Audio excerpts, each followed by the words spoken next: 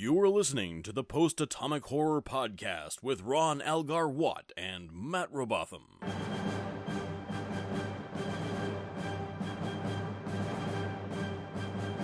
Episode 199, covering The Assignment and Trials and Tribble-ations, with Gav Brown. Friends, it's that time. Friend Kirks. Yeah, oh yeah, that's what this is from, isn't it? Yep, finally. Friend Kirk. I will say that Cyrano Jones, still no Harry Mudd. No. But I could watch him try to steal drinks all day. That's terrible. Speaking of drinking, guess who's with us? I'm Harry Mudd.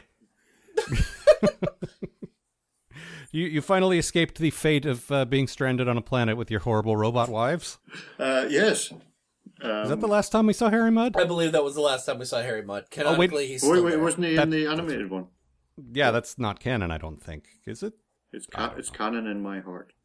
Yeah, Well. if his chest was a cannon. That was pretty good there. I know. Good thing. I know, I'm hilarious. Uh-huh. So the thing is, we're doing the Tribble episode, the 30th anniversary throwback to the original series, which is great. That's the good news, but to do that, we must first slog through the brilliantly named The Assignment. Yes. So everyone, fast forward half an hour. Including us. Yes, please. Well, the nice part is we're not going to have to think about this episode anymore after this. till we write the episode guide. Yeah, well, right, there is that. Gav, you have the unfortunate task of telling us what happened in that episode, where I was just trying to forget, but now you have to tell us anyway. Yes, so you didn't even need to watch it. I could have just told you all this. Yeah, instead of watching it twice. Yes. Two times. Off I go then. Please do. Miles Edward O'Brien kills Keiko's bonsai trees and is worried how she will react when she comes back from Bajoran fire caves for his birthday. But she's acting all nice. That's right, she's not Keiko, but merely inside her body, and will kill Keiko if she doesn't do what she wants. Wait, I thought this was a Miles Edward O'Brien Must Suffer episode. Between Miles, Rom has become a waste extraction engineer on the station. Yep, he's literally taking the piss. During Miles Edward O'Brien's birthday, everyone is having fun apart from him. Even the Keiko being. Well, how could she not be with that quiparo she's prepared? The next day, he's had enough and Miles Edward O'Brien decides to reveal all to Cisco, but the Keiko being throws herself off the promenade. With the ultimatum and the help of Rom, he manages to get a lot of the work done. Rom? Jadzia and Cisco discover the fixes, but Miles Edward O'Brien frames Rom, who is arrested. Rom reveals to him that the modifications would destroy the wormhole. Rom? It seems the power raves from the fire caves are trying to destroy the prophets in the wormhole as they think that they're dicks. He finishes what the Keiko being wants and takes her to a runabout. Once at the wormhole, he activates the emitter. But he switched it. He did it to her. He was the only one safe in there. With Keiko fine again, she says all she could feel was a cold rage, as opposed to a hot one. Miles Edward O'Brien kills Keiko's bonsai trees. Never forget.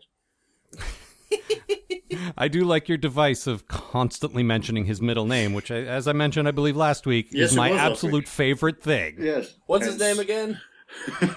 It's Miles Edward O'Brien. Thank you. I had almost forgotten. And he was born in September. Remember Miles Edward O'Brien? April? Yes. Or I was trying to think, I don't know anybody else's middle name, but that's not true. I know Benjamin Lafayette Cisco, and I don't know how I know that. Because it's Lafayette. Well, he's Cajun-y, so he's got sort of a Cajun-y kind of middle name. That makes sense. In any case, there's not much Cisco in this episode. It's mostly Miles Edward O'Brien. Yeah. And Keiko Edward O'Brien. As is the tradition, she has taken his middle name. Yes. Right. Oh boy, I'm just gonna go right into my bad thing. Please do. We know how I feel about possession episodes. I've talked about this before, and I'm with Matt 100% on his bad thing when we get to that. But on top of all that, the fucking B story is Rom. It's all my favorite things in one episode. Let the record show that you fucking love Rom. Oh, God. I've said it before. There's literally only one person in this whole huge extended cast that I do not care for, and it's Rom. Yeah, he's alright. Why don't you like me, brother? Okay, let's hear your defense for him, Gav. I would love to hear my this. My defense is that he's alright. You, who are not a very harsh critic of things, that's the best you can come up with. Yeah, he's yes. alright. He's alright. At least his character, he actually is good at things like engineering now, and that's true. They have given him something. I mean, I remember back in like the first season when he was an idiot and a garbage person. That's true. Garbage. A what person, Matt? Yeah, garbage person. Yeah. So I would even say this is where they start to sort of really fix him, because they actually give him some plot points and some, like, he's good at some stuff, and I'll give you that. Yeah, I'd have him out of Quark's shadow and then into Quark's shadow to find out what he has for breakfast every day. Yeah, I will say this: if he's so great, how come he can't eat bacon? The thing I don't like, okay, it's the way he talks, which I will never get over. But it's also, he wants so much to be liked that he will eat the same breakfast as everyone. He will drink the same drinks as everyone because he wants to fit in so bad. It really does go back to that thing where he can only remember the last thing he was told. That must be it. And the last thing he was told was what breakfast was. But it's like he works the swing shift. Oh, we drink Rectigino here? Give me a Rectigino. Brother. Red alert. He just bugs me. Why won't you love me, brother? It's like when we watch Data trying to fit in, it was adorable. Mm-hmm. He was always trying to do what other people were doing to fit in, and it wasn't like this. Nope. It was kind of amusing and kind of, endearing, but Rom just, stop it. He's he's a little kid who's just all like, I want to do that too. Hey, Me too, guys, right? Right? Me too? Uh-huh. What were we going to say, Gav? I was going to say I want to see Ron grow a beard like Data. God. A Ferengi with a beard would be kind of cool, actually. And a skunk stripe. Yes, of course. And he could be called Stripe. All right.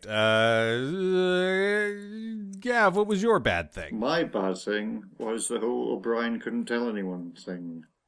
Because... Really? He could have...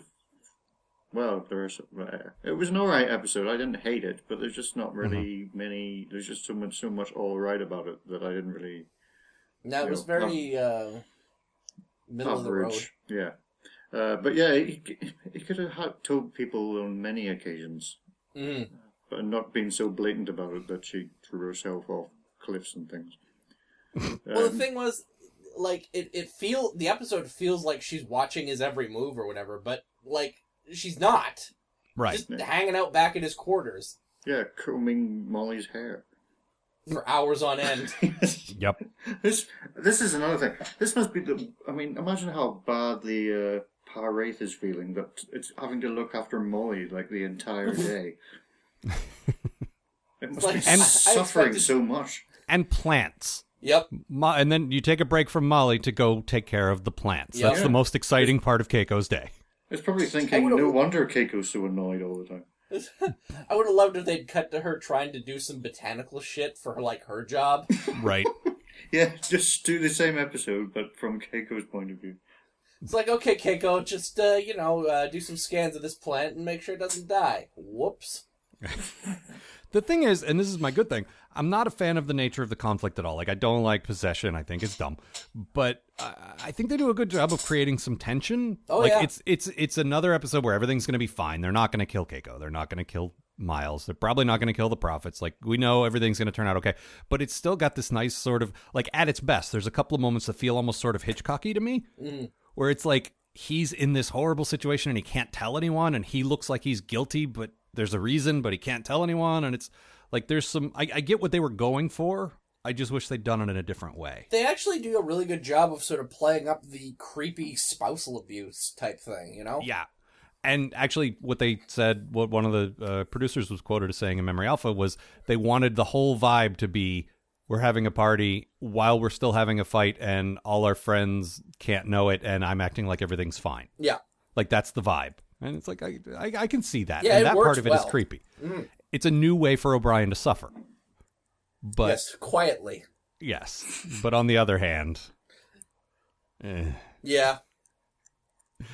So, Matt, actually, your good thing ties into what Gav was saying about the hairbrushing and so forth. Oh, yeah, no, fucking Keiko kicks ass in this episode.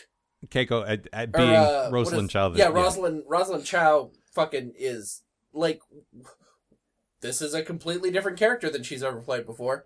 Yep. You know, it's a different kind of evil.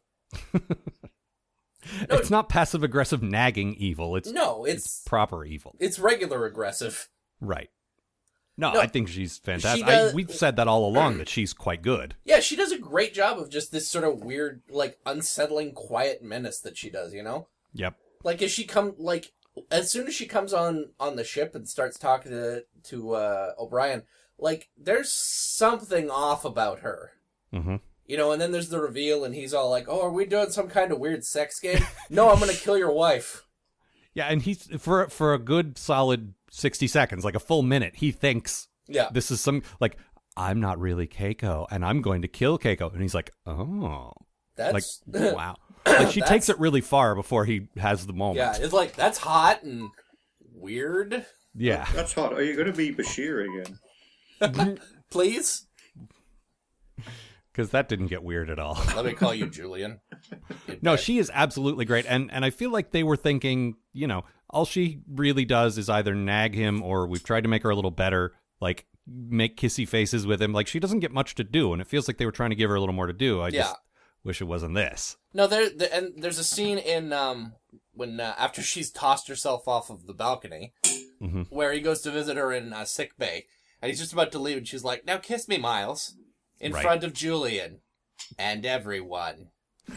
Come on, more tongue."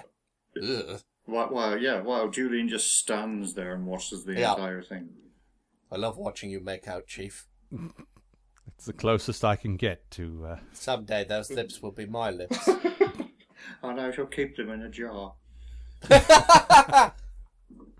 Wow. He's been hanging out with Garrick too long. That seems natural to him now. Someday those lips will be my lips, and I shall put them where my lips used to be until Garrick took mine. Into a very odd relationship, the three of them. Yeah. It's, you know, it's very complex. That's one word for it, yes. I don't know. I feel like she did a great job, but I don't know. I'm trying to think of a way they could have written a good Keiko story. Like, and I guess the civilian botanist just doesn't really give you any good ins for stories. Not a whole lot of action botanist stories. Right. Well, you don't need action. You just need something. Not this. Explosions. There should be plants exploding. They should send her to the Apple Planet. Ooh, yes. What, does he mean? The planet Planet of apples, or planet where the corporation? No, the planet from the episode The Apple. Yeah. Oh, that apple. Wow. Yes, where the plants literally exploded. The plants explode and shoot darts and... Yep. Yeah, they should. I thought you were going to... Go ahead. But then there would be a sequel to the apple. Well, that's true. I thought you were going to say shoot Darwin. That'd be fine, too. Yep. Next episode, then? What's that? Next episode, then? Yes. No, not yet. We're not done yet. Matt, what was your bad thing? I'm not a big fan of the idea of the evil wormhole aliens does not appeal to me at all. Like, we've seen the Prophets. We know what they're like. They've got that sort of weird, out of touch with everything feel to them. Like every time they talk to the Prophets, there's it's very distinct. Yep. Having this one evil prophet possessing Keiko and just it doesn't feel like it works at all to me. I'm in complete agreement with you, and I believe Gav disagrees, so I'd like to hear your thoughts on that, Gav. Hi. Yes, I think... see, there's the whole thing... You don't... no. Right.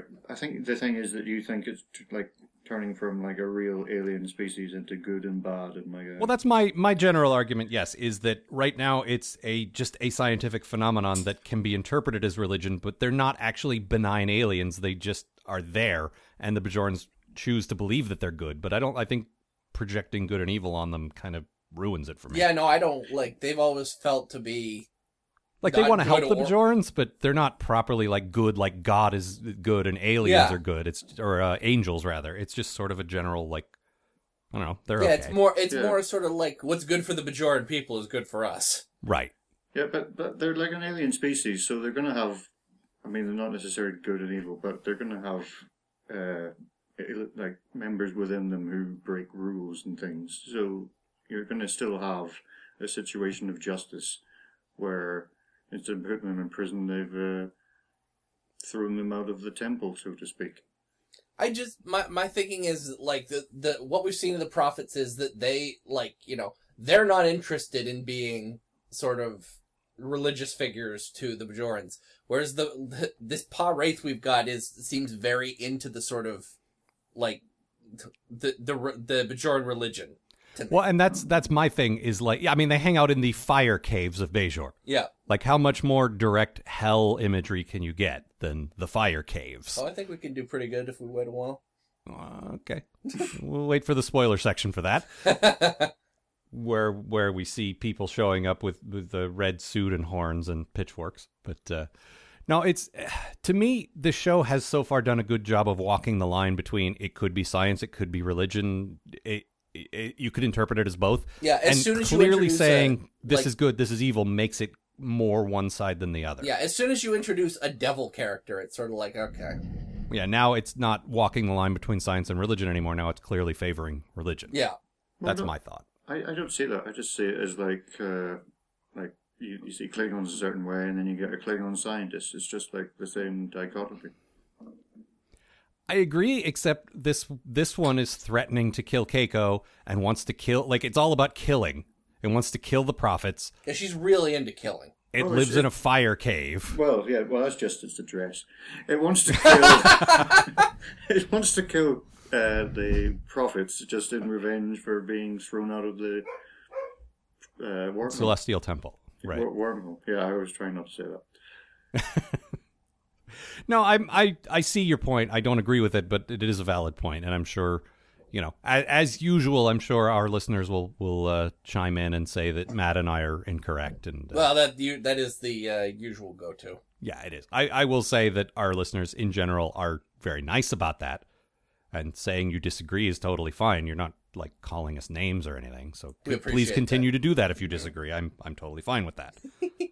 But, you know, it's not like YouTube commenters, for goodness sake. Well, not your YouTube commenters. Well, right. What were you going to say, Gav? No, I was just going to... I have no idea. Okay, very well.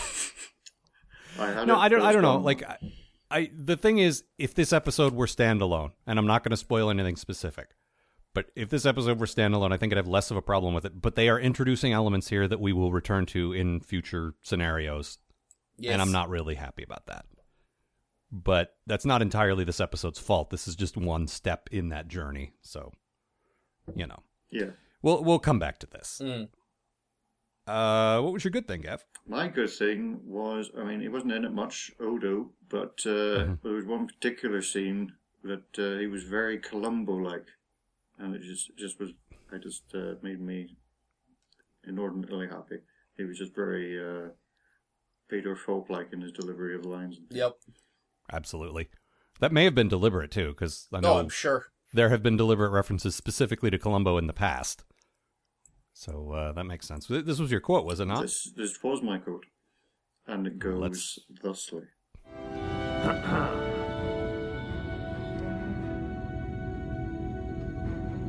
Sorry to disturb you, Chief.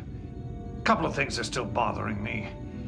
Rom couldn't have done all this sabotage alone. There were too many changes for any one person to make. Maybe so.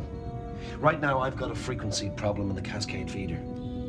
I checked with the repair logs. I was hoping to match someone's movements to the locations where the alterations were made, but I couldn't do that. We had a matrix systems failure yesterday. Those files were lost. Sorry. We've had a lot of systems failures recently, haven't we, Chief? That was a fine quote. Chief, just one more thing. Mrs. Odo was wondering if... Also, I have a glass eye. Yep. Well, the thing is, he could have morphed himself a glass eye. But I mean, he could have until they took his powers. Then he just had to had one put in. Right. I like that O'Brien, like, cold cocks him. Like, punches him in the face. Because I think even Odo doesn't quite yet realize, oh, yeah, I can be punched now. Yep.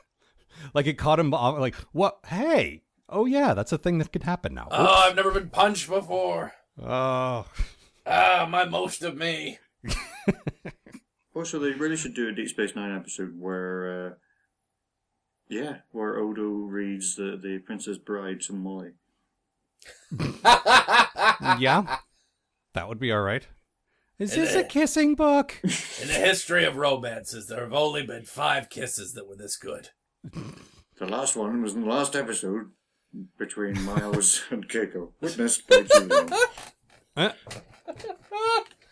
We did decide that, Odo is still experimenting with being humanoid. He's only been humanoid for, I don't know, a month or whatever it is, and drunk Odo is still quite delightful to us. Listen. Shut up. No. Molly?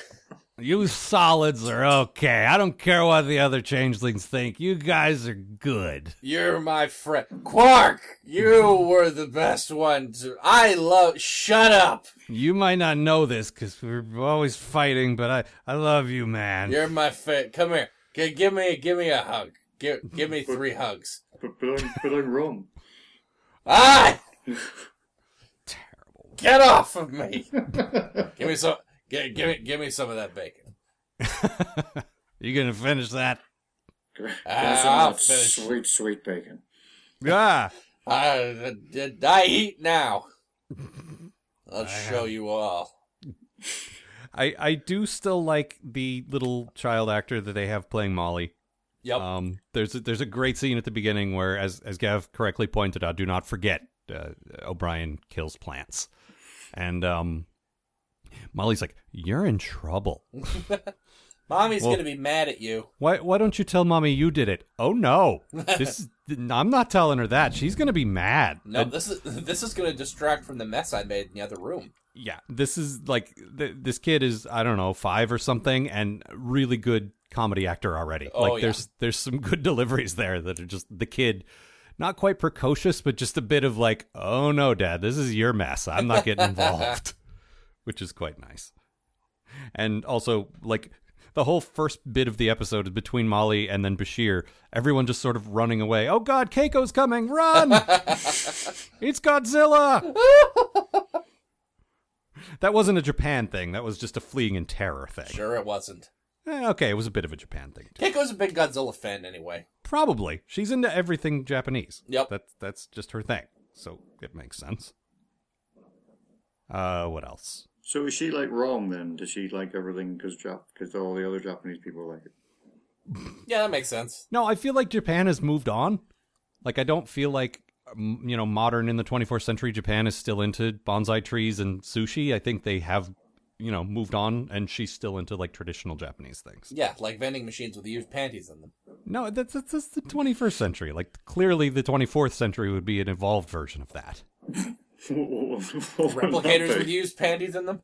I don't know. I couldn't. Yeah, replicators with you. Thank you. I couldn't quite get to the punchline there, so I was setting you up to do it, but I couldn't think of it. Yeah. One of those. Yes. There's a bit where O'Brien's crawling around in the Jeffries tubes, and we only have like an hour left or whatever, and he's talking to the computer, and he goes, "God help me," and I just waited for the computer to say, "God is not on this station." Or anywhere. Well, yes. They're right there in that hole. Not the In God the he's fire referring cave. to. Right. Also, Star Trek is too cheap to spring for Happy Birthday. Yep. Because the tyranny of Mildred and Patty Hill still exists in the 24th century. It'll never stop. They sing for He's a Jolly Good Fellow to Chief O'Brien. Does anyone on Earth in real life, not in fiction, actually sing for He's a Jolly Good Fellow on people's birthdays? Like, I've ever? never heard that. I won't say about that bit. I wish Madeline Kahn was singing the harmony of that. Right? See, now I could make a con joke here, but I won't. You're I a was better enjoying man the Clue because of it. reference. Yep. What else do we have here? I have two ironies. Oh, Yes? please. One of them is Quark complaining about people becoming more human. And That's the other true. one is Jake's irony, accusing O'Brien of almost missing his party. I can't believe you almost didn't appear in this episode, Chief. Bye. But I have to go to school now. That's Jake's only line. I'll see you in 6 episodes. Yeah. No, he was And he's talking eight- about the fire caves as well. Oh, yeah, I want to go with, to the fire caves. With Drunk Odo. Right. I've been to the fire caves. They're not so great. I Someone almost tried to possess me, and I was like, no. I don't have a brain. What? Is he the Scarecrow now in Wizard of Oz? He's Yes. the Scarecrow and the Tin Man. Why does everyone keep saying that? They took my brain and my heart and my courage and my dog. It was the I dog. hate you, wizard. His little dog Odo? Yes. Odo too? Todo. Right. Oh, God. Just my notes just keep saying Rom. Fucking Rom. I should feel bad for Rom, but I don't. I did like the bit where it took us 40 minutes to just get him to admit his name. That made me laugh. That made me laugh. Because Yeah, O'Brien had so told him, basically, don't admit what you're doing here. Like, not even your name. I or won't do something it, like Chief. I won't even tell them my name. Everyone knows your name, Rob. Yeah, but I won't tell them. Took me 40 minutes to get him to admit to his name. That was a good payoff to that. That's good comedy. that. Shut up. I'm still drunk. I want to call him Drunk Odo. I want to call him Drodo, but that just makes me think of Drogo, and that's a totally different guy. Okay. Anything else? Oh, I noticed everyone she brings the Chief booze for his birthday. Well. Which, yeah. Well. No, honestly, the thing is, if you are, a drinker in the future, like Which, if you live with Keiko, yes. Well, yes. But if you appreciate real alcohol, like, it's hard to come by. Like, most of what Quark has, I believe, is replicated. Yep. And, like real, genuine, we're still brewing this alcohol is kind of rare, so it's kind of a big deal to someone who drinks, like that's a thing. I guess. Yep. I don't know. Well, whatever. I wanted to stop talking about this episode. What do you guys think? I think we should talk about I'm trials fine and with that. tribulations. Okay. Any further business before we move on? I want to make sure you all have your say before we No. push forward. Gav? No, Very well. I'd better not. I wasn't pressuring you. Seriously, if you have I something am. to say. No. Okay. I want to make sure we give that episode a fair chance before we all just jump up and down and clap our hands. It's, Although I will say this, what was the deal with Dax and, not being able to sleep, so going up to the, find out what's ops. going on, to going to ops. Yeah. Why didn't she just watch a DVD or something? I don't know. I believe that Dax would go do some nerdy science thing if she couldn't sleep. That feels right to me. I do think it's a little too handy that the entire plot of O'Brien getting discovered revolves around her not being able to sleep at 3 Well, she couldn't sleep and just happened to be scanning the wormhole for the exact thing that he was doing to Yeah. it. That was a bit coincidental. It's like, that's yes. not even, like, a little easy, but it's also something that they could have covered up really simply. Oh, she could have just seen an alarm saying this level of radiation is spiking and that's why she's looking or Yeah. something like that. But Nope, 3 in the Yeah. morning. Dax is just checking her wormhole readings, because, well, Checking her wormhole readings. That's just... Uh-huh. That's just I have nothing to read into that. nope, none at all. Let's push forward, Sorry, shall we? Chief, it was 3 a.m., I couldn't sleep, so I had to check my wormhole readings. Well, we've all been there. See, that I could believe. Since I hooked up with Worf, I've had to check the wormhole readings quite a lot. And then Worf just appears in the scene and says, "Me too," and then leaves again. See, and I'd assume since she hooked up with Worf, she was checking them way less. Uh, Why, because she had an assistant now? Yes. right. Doesn't have to Nope. check them herself anymore. She's just happy she hasn't hooked up with a Bajoran who always wants to check her celestial temple readings. Those Bajorans are gross. Yeah, they are. All right, moving forward. So I recently had a milestone birthday. I turned 40, and a bunch of people came over. It was a great time. I think it was like 10, 12 people over here. Matt was here. And yes, I was. Several other people who have appeared on this show. And I said, you know what? You're all here. I get to watch this. We're all going to watch Trials and Tribble-ations. And I don't know if anyone was just looking at the screen, but if you looked at me, you would just see this giant fucking like Joker smile for 47 minutes. I was just so delighted. Well, it didn't hurt that we all got you genuine Joker products too. This is true. But I only used the mouthwash and then the hairspray. Like I didn't use them in combination. So, right. You know. Yes. But actually, a quick addendum to that. Then we went out to dinner, and they presented me with a gift, which actually Gav orchestrated, which was for Emerald City a couple of years ago. I bought the Picard gray Starfleet undershirt, but I couldn't afford the jacket part. It was a bit pricey, and these guys all pitched in. Gav apparently organized all this and got me the jacket, which is fantastic. So. Yeah, it is. I wanted to thank you personally for that, Gav. That was a fantastic gift. That's no problem. It wasn't just me. It was. Well, no, I know a bunch of people chipped in, but Yeah. I was told that you organized it. So, Well, yes. It's. so I just because it's Star Trek related and because you're here, I wanted to thank you. Okay. It was only because I couldn't be there. Right. Well, and I appreciate that. I mean, I wish you could have been here too, but I understand. All right. So pushing Quite a on now. commute for a birthday party. Yeah, a little bit, but you would have been able to watch Trials and Tribble-ations. Indeed. Which you did anyway. All right, let us summarize this. I agonized over this, and I said, "Fuck it, I'm just gonna do my best." And this isn't as good as it could be, but this is not the best summary in the world. It's just a tribute. All right, Captain Sisko gets a visit from two humorless bureaucrats from the Department of Temporal Investigations. Official motto: "We've heard all your stupid time jokes, and they're not funny." They're here for information regarding a recent incident in which Sisko came face to face with another legendary Starfleet captain who hated humorless bureaucrats. James, the R is for Tiberius Kirk. Remember Arn Darvin, the undercover Klingon from The Trouble with Tribbles, who was apparently named by Professor Frink from The Simpsons? Well, he's still alive, and somehow he's managed to weasel his way onto the Defiant, just as they've acquired the newly discovered Orb of Time. And so, since 100-plus-year-old men are obviously really good at mastering technology, Darvin easily activates the orb, zapping the Defiant back to his favorite episode of the original series, The Trouble with Tribbles. His cunning plan involves a violent act that will result in an entirely new timeline, which, of course, is the most ridiculous thing I've ever heard. So Sisko and the gang scramble to foil Darvin's plot, which involves, no kidding, a Tribble bomb. This might be a good time to point out that this is literally my favorite single episode of any Star Trek series. Sisko, O'Brien, Dax, and Bashir dress up in 60s-era uniforms and head over to old NCC 1701, no bloody A, B, C, or D, to do a little reconnaissance and make it extremely difficult for me to choose a quote because every single fucking scene of this sequence is absolutely perfect.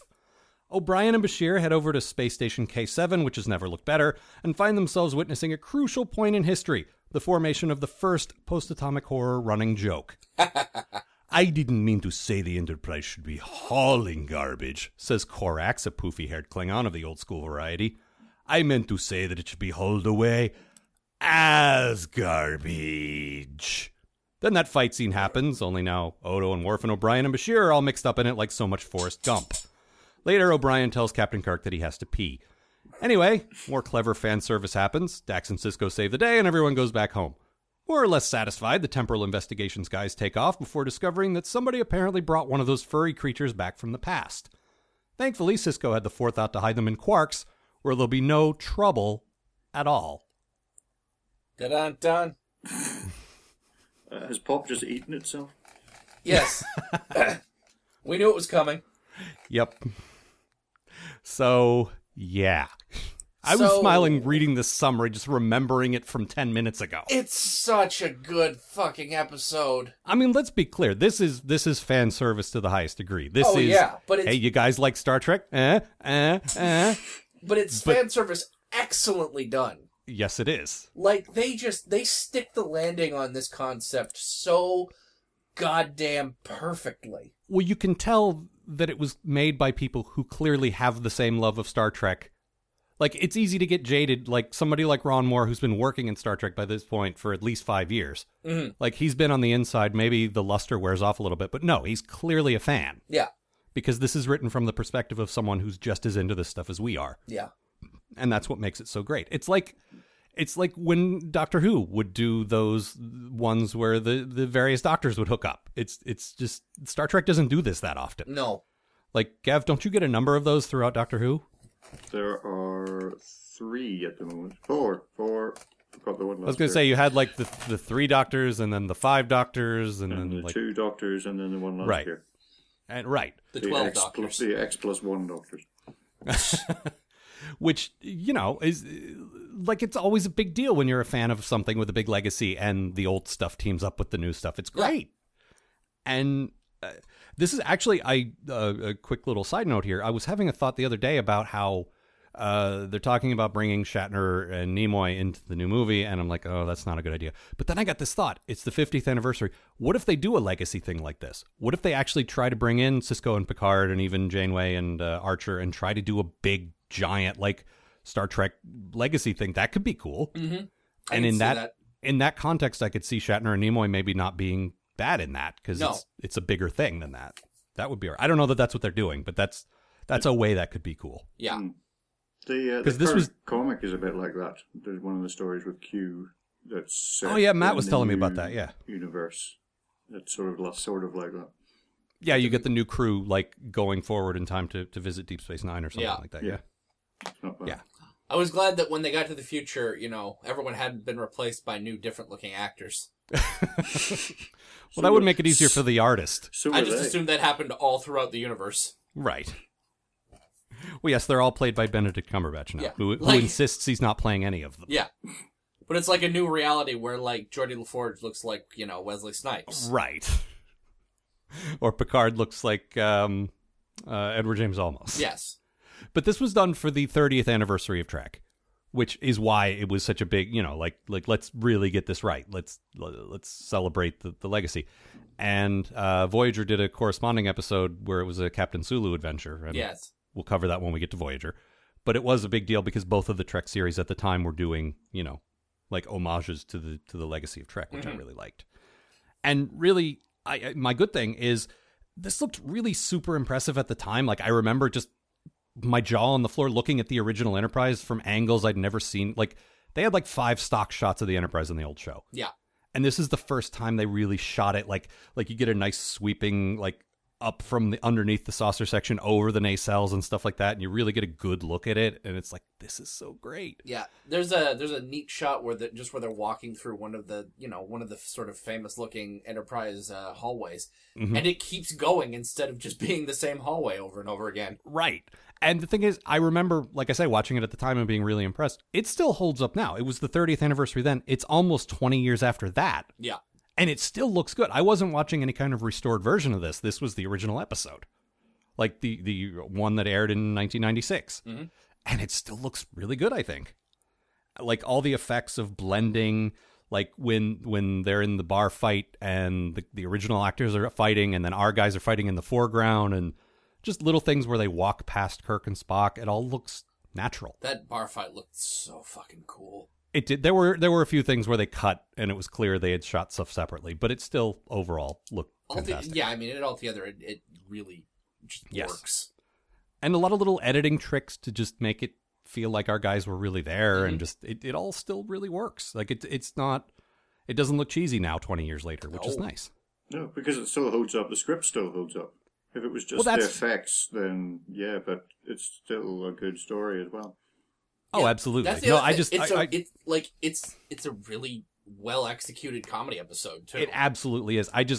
Because I could come up with 50 good things, I wanted to specifically call out the effects and the fact that they've aged well. But yes, you're absolutely right about that. That the script is just spot on. Even like the framing device, like I mentioned, Sisko suffering humorless bureaucrats. That's such a Kirk thing. Oh yeah. There's a nice little, and there's a scene where they're talking about Darvin's faking not being a Klingon, and he's like, they're just foul-smelling barbarians, and there's this whole little riff about how Worf smells like lilacs. Mm-hmm. It's a nice little moment. It has nothing to do with the rest of the episode. It's just a fun little, let's go in this direction for a minute, because it's funny. Don't be offended, Mr. Worf. I think you smell lovely. Right. Actually, though, Gav, I've already ruined your idea, but let's try to course correct here. You said we should get the bad things out of the way just so we can gush some more. So why not? Why don't we do that? What was your bad thing? My bad thing was the Defiant would be decloaked for 3 minutes, and apparently because of the shields of the old Enterprise, no one would see. But I'm like, what, they don't have windows? Well, it's 3 seconds. Was it 3 seconds? I thought it was 3 minutes. Yes, it was 3. No, it was 3 seconds. That would make more sense. Okay. Let's move on. Quick, think of another one. Still, it's a pretty big ship. It is. It ended. Good thing no one noticed. Right. Well, even 3 seconds. Yeah, it was 3 seconds. You would still. No, you would think. I don't think that they would be looking out a window because space is, goes off in every direction, and you'd have to be looking exactly in the right spot. But I do think the sensors would pick something up that was decloaked for 3 seconds. Oh yeah, no, but I've never in all the history of my watching Star Trek, I've certainly never seen anyone staring out of a window. No, of course they do. But you have to be looking at the exact right spot at the exact right time. Well, what the odds of that are, it's going to happen eventually. I guess that's true. So they should stop decloaking off the board of the Enterprise. I like the idea of some ensign seeing it, just like, oh my god, a UFO! What, just like little green men? Yes. Yes, Wait, exactly. No. But no, I do think that the Enterprise sensors would detect a ship suddenly appearing, even if no one was actually directly looking at it. Yeah. Even for 3 seconds, it would say, wait a minute, there's a vessel that was not here before. What's going on? And then Spock would figure it out, because he's Spock. Yep. Matt, what was your bad thing? So this was not such a huge deal back when he first appeared, but this time around, wow, did it bother me. We have the return of Arn Darvin, the least Klingon that ever there was. Now, they did get the same actor from the original series. They did indeed get the same actor. So I think what sort of happened was it didn't bother me back when he was, back when Klingons looked like original series Klingons. Mm-hmm. But we've now had, 2 other series that have been building up sort of the Klingons we have today. Right. And I mean, you look at one of those, you look at Arn Darvin standing next to, say, Worf, who until he arrived was the actual least Klingon ever. Mm-hmm. And you're just like, wow, I did not know that Kronos had stereotypical Jews living on it. Well, he's been disguised as a human for 100 years. And yet, all right, it's just, hey, how you doing? I'm Barry. Yeah, that's his disguise is Barry Waddle. Barry Waddle, the Klingon. How you doing? But he's an old sort of Jewishy looking guy named Barry, and it just made me think of Barry Zuckerkorn from Arrested Development. Well, Barry is very good. I don't know, like. Apparently there's this great story about how they're talking about what are we going to do? Are we going to do this? We're going to do this. And they're like, well, maybe we could do the Tribbles, but how are we going to get any of the original actors? And they were having this discussion at a pizza place, and the guy who played Darvin just happened to be in the pizza place as they were having this conversation. That sounds made up. He just wandered up and said, hey, I'm Barry. I couldn't help overhearing. Here's my card. But that's it. That's just the extraordinary like, even if it's a fake story, I love it. Mm-hmm. It's just so, like, perfect. Like, we obviously need to do this. Well, clearly. Yeah. I don't know. I like that. My bad thing was, why would a race of nonlinear aliens like the prophets have an orb of time? That's all I got. Like, why would they have a device capable of traveling through time when they don't really know what time is in the first place? I mean, that's when you get right down to it, like... That's the thing. There's a lot of holes in this plot, and I don't give a shit. No, Ron Moore took a pass on this. Like, a bunch of them contributed. Yeah. But you can tell which parts are his, because he is a master of hand wave, doesn't matter, let's move on. Yep. Yeah. And when we get to Gav's good thing in a sec, there's a lot of that, actually. But, Gav, you actually had a counterpoint to the orb thing, did you not? Well, it was just that... These orbs are of the wormhole aliens again. Apparently, I'm an apologist for wormhole aliens, and who knew? I certainly didn't. It could be just a door to them. These orbs. It doesn't have to be of. I mean, the people that named it were the Bajorans, presumably. The orb. That is true. The orb of prophecy. They're all just probably doors. I guess that makes sense. Like it could be just weird normal technology to them that seems weird to us, kind of thing. Yeah. And then it's annoying to the wormhole aliens that they're just bringing them and putting them all in the same place. So they can't go anywhere. Oh, yeah, that makes sense. Hey, thanks to the Orb of Time. Orb of what? What of now? What? These aren't orb-shaped. Why would you call them that? They're hourglass shaped. They're clearly hourglass shaped. We sent you this hourglass of thing that we don't know what it is, so you could travel back into the thing that we don't know what it is. But I mean, Hey, as far as how do you hand-waving... even know what an hourglass is? Oh, Shit. good point. Shut up, that's why. It is adversarial. This one is on to us. But really, like, hand-waving wise, really, it is just like how does Barry figure it out in 5 seconds? Mm-hmm. Or Darwin, or whatever we're calling him. How do, like, not only does he travel in time, they travel in space to the exact, like, right outside K7 at the right moment. Like, there's so much, if you really picked at it, wouldn't make sense. But who fucking cares? Yep. Yeah, Because at the end, Oh, Go ahead, man. I was just going to say, I liked how quickly everything got moving. Within minutes, Yeah. they're back in the past. Yeah, And that's been my primary complaint with guys like Brandon Braga. He's not the only one, but who want to spend most of the episode explaining how we got there instead of being there. yeah. We don't care. We're here for one reason. Right, but I mean in other types of episodes where it's maybe an interesting premise if you get past the stupid part. Yep. I mean, for all its flaws, the previous episode didn't spend a lot of time explaining how Keiko got possessed. It just got on with it. Like, we didn't see her getting possessed. She showed up in the teaser and she was evil and we moved on with it. Which I'll give it credit for that at least. Like, who cares how it happened? Just get on with the character part. And, okay, so is that all the bad things we have? Because the rest is just going to be, Let's get on to the hand clapping. 3 little children just, like, gleefully, Now, Gav, I'm assuming, I'm sure you love this one as much as we do, but I haven't heard you say that. So. It was all right, What? I'm kidding. Oh dear. That was No, fantastic. Yes, my third note was this is great already. I figured, but because you are not English, but you are so English. That's fine. Like, you don't openly jump up and down like we do. I will say, though, that Flonk had originally staked a claim to this episode and gave it up because his favorite DS9 episode is later this season, so he had to give it up. And I put the word out to all the other guests, like, hey, this one's open. And it took Gav maybe 3 seconds. Mine! Dibs.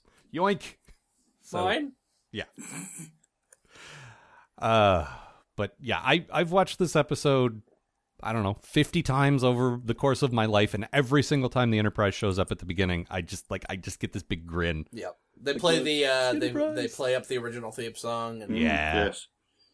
It's just everything about it is it's my favorite show interacting with my other favorite show. It's just it's so great. Oh, and they give Dax Dax is sort of the fanboy stand-in. Yeah. She does a lot of sort of like fetishizing the not sexually fetishizing. Although No, the equipment and the outfits and she's into the old classic tricorder. Yep. And she loves this stuff, and it's like, hey, she's us. Yeah. Well, it's nostalgia for her, isn't it? Yeah, which they talk about that as well, which is nice. So, Gav, what was your good thing? My good thing was Worf's response to the Klingons of that era. The whole, everyone's like, they're not Klingons, and then they look over at Worf, and he's like, oh. And then, but he just doesn't really give an explanation. It's we do not talk about what was outsiders, which is perfect. great. Yeah, it doesn't need an explanation. Plus, it annoys die-hard fans. Roland Moore wrote that Worf's explanation, or lack thereof, into the script because he felt that there was not a single explanation that is less preposterous than any others. Well, the thing is, when the ridgy-headed Klingons showed up in the motion picture, they weren't recognizable. Like, they weren't the same guys. No. So it didn't matter. You didn't need to explain it because these are also Klingons. It doesn't matter. But then, and then you got Worf and you got all that stuff in Next Gen. But once you get into bringing back Kor and Koloth and Kang, who used to be smooth-headed and now are bumpy-headed, now you're in a whole weird, okay, so did they used to, now it makes it a little weird. And it's like, yeah, we backed ourselves into a corner now. What the fuck do we do? And what we do is this, nothing. Which I like. Yeah, it doesn't need an explanation, as you said. No, It's just... but I mean, up until the point where we had old guys returning, it could just be, oh, there's two races in the Klingon Empire. No big deal. Yeah. It's just not important. Like, honestly, that was my assumption until then. Yeah. But then it was like, oh, well, I still don't care that much. Of course, certain shows will inevitably try to explain it because everything has to be explained, I guess. I don't know. I haven't seen those episodes. Screw you, Enterprise. I haven't seen those episodes. I cannot comment. I don't like the idea of explaining it, but maybe it's good. I don't know. I haven't seen it yet. Brent Spiner's in it, so it can't be all bad. We will see. I bet it can. I am trying to take the position that I don't know about. Like, I'm trying to go into Enterprise. I'm trying to clear away my pre-existing notions of Enterprise and try to go in with an open mind. Voyager's ruined. And I'm embracing them because I'm a jerk. I've been called out by some listeners that we're really not giving it a fair shot, and like we're probably No, not. they're right. Yeah. Yeah, but you don't have to. You're not an impartial show, are you? I know, but really, if we're committed to being miserable for 3 years of two different series we know we hate, then you know. There are legitimately good episodes of Voyager. I will say that. I'm gonna isolate that sound clip and play it for you. At the most inconvenient time. But you see, I will pick the legitimately good episodes of Voyager. You are the only one who knows what they are. So Yeah, that's the thing. When I put out the list to you guys, I'll know which ones they are because they're the ones you'll have picked. I have the Rosetta Stone that tells you these things. Is it an orb? Yes. Why the fuck are we talking about Voyager? Why the fuck are we talking about Voyager? I don't know. Matt, what was your good thing about this episode? This episode made me miss the original series so much. Yeah, it did. It's been just long enough since we watched it that, you know, I'm at that point where I can totally miss the old Enterprise, the 60s looking sets, the classic uniforms and everything. It's just a perfectly executed love letter to the original series. My most good thing in a list is just, I fucking love getting the DS9 crew into the K7 bar fight and then the dressing down scene afterwards. It's such a combination, like a perfect combination of just DS9 and this great scene from, like, basically the Star Trek episode. Yes. What I like is, you think, like, a lot of people at this point, I remember watching it and being online and talking to people, a lot of people thought that DS9 really lost its way, like Star Trek was not Star Trek anymore. This show's so dark and it's so different, and seeing how easily these things mesh together, you realize, no, it's still Star Trek. Like, these things still completely fit in the same universe. Everything's fine. Yeah, this is a little lighter than what we usually do, but these things clearly belong together. It's not as different as you think it is. No. And that's a nice reminder to people who maybe weren't that into DS9. Like, no, this is still true to the legacy. These guys totally fit here, and I like that. I actually last night watched. I watched this again to take notes and stuff, and I watched the original Tribbles just for comparison, and seeing some of the shots that they used and all that. It was really interesting just to see like who was standing where O'Brien was standing in that dressing down scene. Yeah. And little things like that, and just how well they integrated it. And like the shot of Quark at the end with the Tribbles surrounding him was a duplicate of the shot of the bartender in the K7 station. Yeah. With a Tribble on his head, surrounded by Tribble. And there's a lot of little things like that. It's just so much care clearly went into this episode. You know, everyone was so prepared to make this like just a perfect 30th anniversary celebration. Yeah. There's even tiny details. Like, there's a bit where Shatner, in his Shatnerness, somebody says the grain is in the storage compartments, and he goes, storage compartments? You know, like just in that very Shatnery way. And they got Avery Brooks to say it similarly. We're like, we think it's in the storage compartments. And he goes, storage compartments? And it's like, that's one over-the-top actor mimicking another over-the-top actor. It's just delightful. There's another great bit where O'Brien and all don't think like some other guy is Kirk. Oh yeah. They're not going to know who Kirk is, so they think that's another guy. But it turns out the other guy was in fact William Shatner's stuntman back in the day. So it's funny on its own. Just them not knowing who Kirk is. But then when you have that extra layer of meaning, it's just that much funnier. It's approaching Arrested Development layers of comedy. Yep. That's probably why I like it so much. Because it's something that's folding back on itself and is crazy self-referential. And yeah, you have to watch it over and over to get all the jokes. And it's fantastic. Mm-hmm. I love... There's a bit at the very beginning where the time cops are like, which Enterprise? First of all, it's the first Enterprise, so there's that. But, his ship, James Kirk, 17 violations. Man was a menace.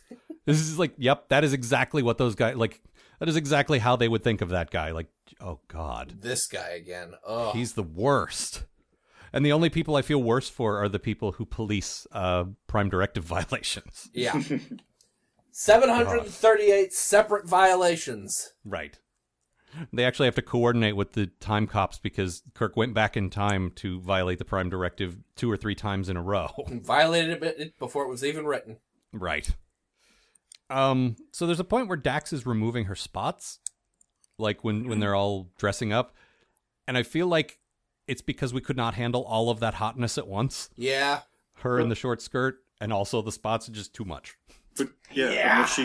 Does she go all the way down with the removing of the spots?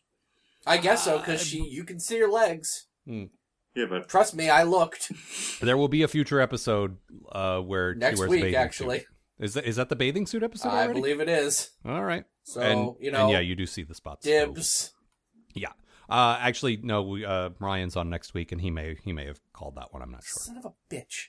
We give the guest first crack, except with this one. I called this one back when we did Trouble with Tribbles. Yeah, we set this up when Trouble with Tribbles came up. It's like, okay, I will take Trouble with Tribbles.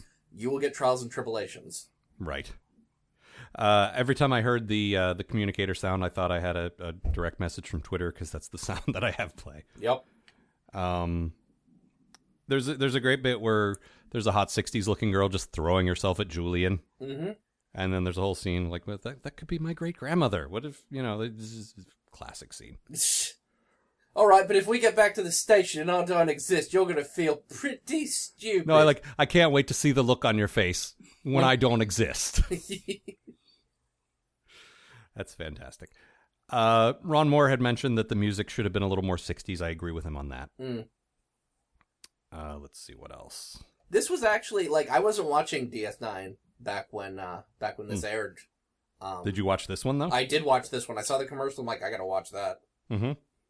And this was back when this is back when not only was I not watching DS9, but I had, complete disdain for DS9 for no reason. A lot of people did. Yep. And it's not no reason. It's because you thought Star Trek should happen on a ship. Yep. It was a hard leap for some people to make. I was the same way. I just came around a little sooner. Mm-hmm. Gav, were you watching it at this point? I think so. Yeah, I think I started watching it when I watched it in video because it wasn't. I don't think I had anything that was on TV. So whenever the videos came out, I bought them. So maybe a couple of years delay, something like that. I think it was just maybe 6 months. Really? Possibly. Yeah, It was the same with Next Generation. I first watched that on a video rental video. Right. And then it came out on BBC Two shortly after that. Huh. I was unaware. Same with Voyager for a bit. Until I caught on. Yeah. So, yeah. I wasn't aware of the how things aired over there, because I know now you more or less get US shows, maybe with a slight delay, but more or less the same time we do. Yeah, pretty much the same time. But there weren't as many channels back then, so... All of our American shows arrive as soon as we get the new Doctor Who. Yeah, it's they have boats that they put into the middle of the Atlantic and make a barter arrangement. Oh, it's I thought it was a throw me the idol and I'll throw you the whip situation where, no, you're not getting anything till we get Doctor Who. Well, it was almost going to be a Superman 3 situation where all of the ships were sent into the middle of the ocean, but then I couldn't really work it. Except there's this one boat that's going the wrong way. And it's got season 7 of Deep Space Nine. Oh, God, the best one. Well, not necessarily the best one, but there's a lot of good stuff. Anyway. The two... bureaucrats were named Dulmer and Luxley, which memory alpha says are anagrams of Mulder and Scully. Yeah, right. I like that. Which really just made me wish that Scully was here. But then I often But wish you that, often especially think from that, yeah. 1994. Well, yeah. At No, the height of her powers. This was X-Files was huge at this point. It was kind of like I believe, I don't know if they were losing Emmys to them or whatever, but like in fan polls for sure, what's your favorite sci-fi show on TV right now? It was always like X-Files and then Star Trek. Yep. But it was always sort of a friendly, like they didn't resent them or anything. I believe they were fans as well. And I'm pretty sure Little Green Men was meant as sort of a X-Files homage as well. Oh, definitely. Okay, you're doing Roswell stuff, so will we. And so, yeah, it was a nice little nod. Like, you don't usually see them acknowledging, like, they make references to stuff all the time, but not usually stuff that's current with what they're doing. Mm-hmm. So it was cool to see that. What else? There's a bit where Kirk comes up to the bridge. The Tribbles are everywhere. He sits in the captain's chair. There's a Tribble. He picks it up, and he looks over his shoulder. In the original episode, he looks over his shoulder at nothing and holds the look for a second and then goes about his business. In this one now, they put Dax there with this cute little shrug. Yep. And it's like they were just holding a place for it. Like in the original, like it's not awkward or anything, but he's not reacting to anything. Yeah. And he's like, oh, Dax would fit perfectly right here. So It's what very strange. What exactly am I supposed to be looking at? Don't worry about it, Bill. In about 38 years, we'll put a hot girl in there for you to stare at. Well, why don't you put her in now? Walter Koenig says that apparently he was paid more for the broadcast rights for them to use his likeness in this episode than he was for the original episode, which is just sad. Well, I think a lot of things about Walter Koenig's life are. Well, this is true, but I do feel bad for, like a second tier member of a cast of a show not getting paid, very much. Mm-hmm. But I don't know. Like I remember there being a vague controversy with the original guys, like, no, we're not going to clear our images or something like that. But I don't remember any specifics, and there wasn't anything on Memory Alpha about it. Mm. So it's probably one of those things I made up, like the Terry Farrell thing. Yeah, probably. Apparently you're just full of fake Star Trek facts. I guess. Much like me in real facts. Uh-huh. Yeah, the problem is I'm very specifically doing a Star Trek podcast where I'm putting information out there, and maybe I should just stop doing that. There's an awesome scene at the end where Sisko introduces himself to Captain Kirk just because he's like, I had to shake his hand. Just look, if you wanna reprimand me, go ahead. Yeah, please. It's Yeah. still worth it. And one of the time cops, the less humorless of the two, says, I probably would have done the same thing. Yeah. Which is great. But the scene is great, except what they used was footage from Mirror Mirror, which they go to the alternate evil universe. He hooks up with the captain's woman. Then he comes back and meets the good version of her. And it's clear he's going to have sex with her at some point. Yep. So the thing is, he introduces himself. He shakes hands. She walks away. He gives Spock a look like, eh? And the original look was, eh? Obviously, I'm going to hit that. And now he's doing it about Sisko. Yep. Which is a little creepy. Well, maybe he is. I don't know. I could be. My takeaway from that was always just like, Spock, I like the cut of that man's jib. Promote him. Well, yeah, the way it plays out, yes. But once you know what it comes from, it makes it creepy. Yes. It's probably better not to know. That's about all for me. Like, I could just gush and gush. Like, this is just perfect. Like, yeah. It's almost as perfect as a Star Trek episode gets. I mean, do you guys have any more points or any more? Well, I have watched just. I mean, all the original series things were done great, but it's great that they gave the Deep Space Nine crew, or most of them, things to do. Yes. I mean, Sisko was great in this, even just his comedic face acting. And there's just little bits where the two bureaucrats were playing with his ball, earlier in the episode, and then put it down, and he just looks. There's just a bit where he's just looking at the ball for a bit, as if can't believe they picked that up. And I didn't spot that. That's great. I really dropped the ball. And then he's wondering where the other three were, but then he remembers he couldn't count, and there's only one. No, he's got, like, we always point this out, the great little ticks. Like, there's a bit where he slaps his chest to contact the Defiant, and then he has a moment like, oh shit, no, it's flip communicators here. But he does this great little finger snap, like, oh right, and it's just it's adorable. Like, I love his little ticks like that. It's all adorable. Yes, yes, it is. I love O'Brien and Bashir poking around in the ship's one of the ship's compartments. Oh, you're looking at Scotty's handiwork, and like, O'Brien's just what like, I don't know the how fuck? any of this works. Yeah, what the fuck is this? But No, I was that's the thinking thing. about it. It'd be like us, looking at computers, and then 100 years ago, there just wouldn't be. It would just be completely different.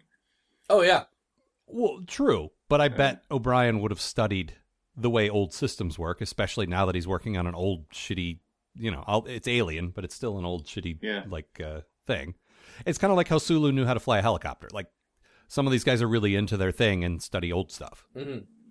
Or like how Sulu's really good at shooting old guns. Right. I love shooting guns. I forgot about the guns. Wow. I forgot about that voice. They went to the... I like shooting off. Going to fly around in a helicopter and then shoot a gun. I'm going to reenact the last 15 minutes of Mitchell. I'm a real Hunter S. Thompson. Do you want to see my chopper? It was unfortunate that Takei wasn't in this, but like I say, he was in the Captain Sulu episode of Voyager, so it all sort of it all evened out. We got a bit of everybody from the original crew in the 30th anniversary thing that year. So, but I guess Takei was off shooting Green Berets at this point. Yeah. And was not in the original episode. Had to be in a war movie. So basically, George Takei is the Sarah Lofton of this episode. George Takei does not appear in this episode. But I was at Miles O'Brien's birthday party for some reason.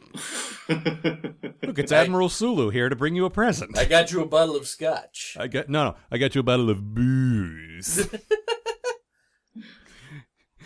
It's space absinthe. It'll make you trip balls. Just picture him holding drunk Odo's hair as he throws up.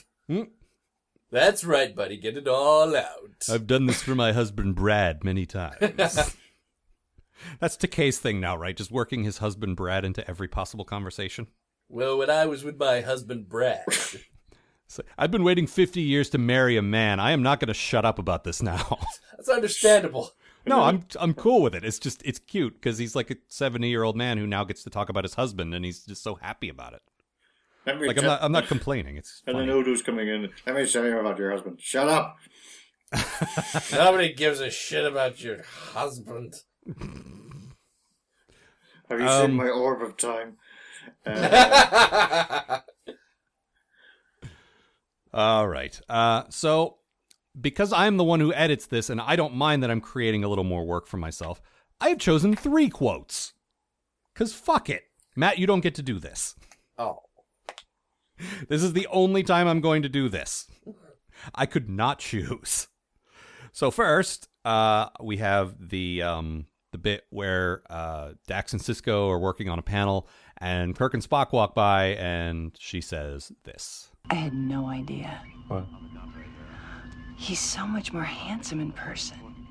Those eyes. Kirk had quite the reputation as a ladies' man. Not him.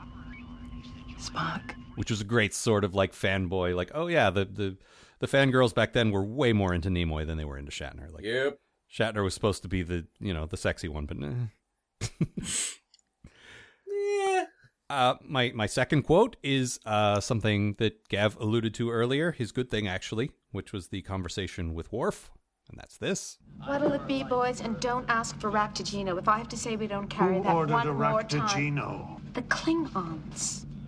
Klingons? Over there and over there. Those are Klingons? All right. You boys have had enough.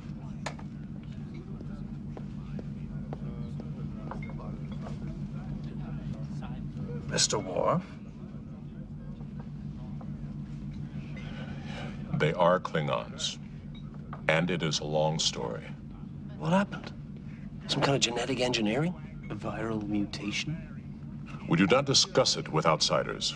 Again, delightful. Delightful. And the third one is Dax copping to having met Bones before. I know him. That must be McCoy, the ship's doctor. McCoy. How did all these Tribbles get on the bridge? McCoy. Well, the nearest thing I can figure out is that they're born pregnant, which seems to be quite a time saver. Leonard McCoy. It seems they're buying... I met him when he was a student at Old Miss. Who met him, Curzon? No, my host at the time was Emily. She was on Earth judging a gymnastics competition. I had a feeling he'd become a doctor.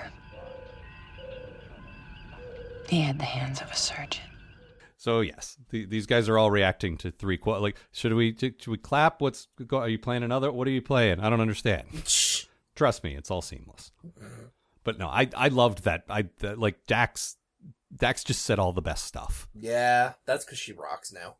Yep. It took them a while, but they got there. Yep. So yes, this episode, in case you weren't clear, this episode was great. It was. Yes. I agree. Yes. Anything else? I think that's it. I was going to mention, no, that's it. Well, if you got some, I mean, hey. Well, not really related, but StarTrek.com, how they have their vote things every week. Mm-hmm. It's sort of related to the Enterprise. They asked which one would people like to command, and the Enterprise E won for some reason. Really? Huh.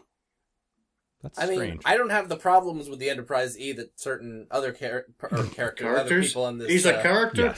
Yes. Oh, he's a character, all right. That Al. I don't hate it. I just don't feel a connection to it. It was in 3 movies, and that was it. Mm. No, I like it, but I mean, you've got the other ones there. Why not pick that? That's honestly my main argument. Is we had more time getting to know other ships. Like the classic Enterprise is obviously very familiar. The Enterprise D is very familiar. It's just weird that you would pick something that was in, 6 hours of screen time, and that's all. Mm-hmm. That's all I'm saying. Regardless of what your opinion of the best ship is, it seems like, I don't know, I'd want to commend the original just because it's classic. It's the original, right? Yeah, that is strange. They did sort of allude to it here, where he said there's been 5 Enterprises, and the guy corrects him and says 6, and it's like First Contact was just about to come out, and it was a nice nod to we're just about to commission the new Enterprise or whatever. Like it's a nice little fanboy thing. Like, ooh, 6, nice. There's going to be an E because we didn't know at this point. We assume, but we didn't know. Yes, 32% voted for E. Huh. All right. That's really surprising. I mean, you got an original one right there. Yeah. But or the D. That's a fucking great ship too. I think so. 25% D. More people voted for J than A. Wasn't that B. in a one-off like Enterprise Voyager one? or Enterprise episode? Yeah. Which one was it? I don't remember. I have no idea. One of the Enterprise ones. The J. Oh, was it there was some one-off. I thought it might have been a Voyager, but it might have been Enterprise. There's the like far future, like you get to briefly see the Enterprise J, which is fine, whatever. All right. So Gav, once again, not that there's anyone left listening who doesn't know, but I always like to give you the opportunity, please, to be telling the people how you spend your time. Yes, plug your plugs. Plug. DrunkenTimeTravel.com, Doctor Who, beer, comedy. It's hilarious. We're on the 3rd Doctor at the moment, and we've just met the Master. For the first time. Very nice. For the first time. And it's excellent. Awesome. It is. And we have just started planning in earnest for our annual crossover. Yep. Which we'll be posting right around Christmas time. I'm going to go ahead and announce this now because we've determined this is what's going to happen. We will be watching nothing to do with Star Trek or Doctor Who because I think we've exhausted all the possibilities there. Yeah, we really sort of covered everything, Like we each watched what we thought were sort of defining episodes, and we each watched sort of terrible episodes, and like we couldn't think of other combinations that really worked. So we're just going to go sort of outside what we do now. And this was Matt's idea. We decided we're going to watch the infamous Star Wars Holiday Special. Yes, It's all his fault. It is all Matt's fault. Matt, of the 4 of us, of you and English Gav and me and him, he's the only one who's actually seen it. Yep. It will be new to the rest of us. So there's that. My plan is to make you all as indifferent to Star Wars as I am. That's not going to happen. I'm a big fan of the Star Wars, but I've heard of this thing by reputation for years, and oh boy. Yep. I don't drink. I'm not a drinker, but I may have to drink. You will after that. I may have to have a couple. But we will sort out the details. That should be posting, like I say, somewhere around Christmas. Yeah, so pretty close to Christmas. Look forward to that. I feel like that's a nice thing we do once a year around the end of the year, just to get together and do things like that, and should be a lot of fun. So look forward to that. And with that, Matt, please say your thing. See you, folks.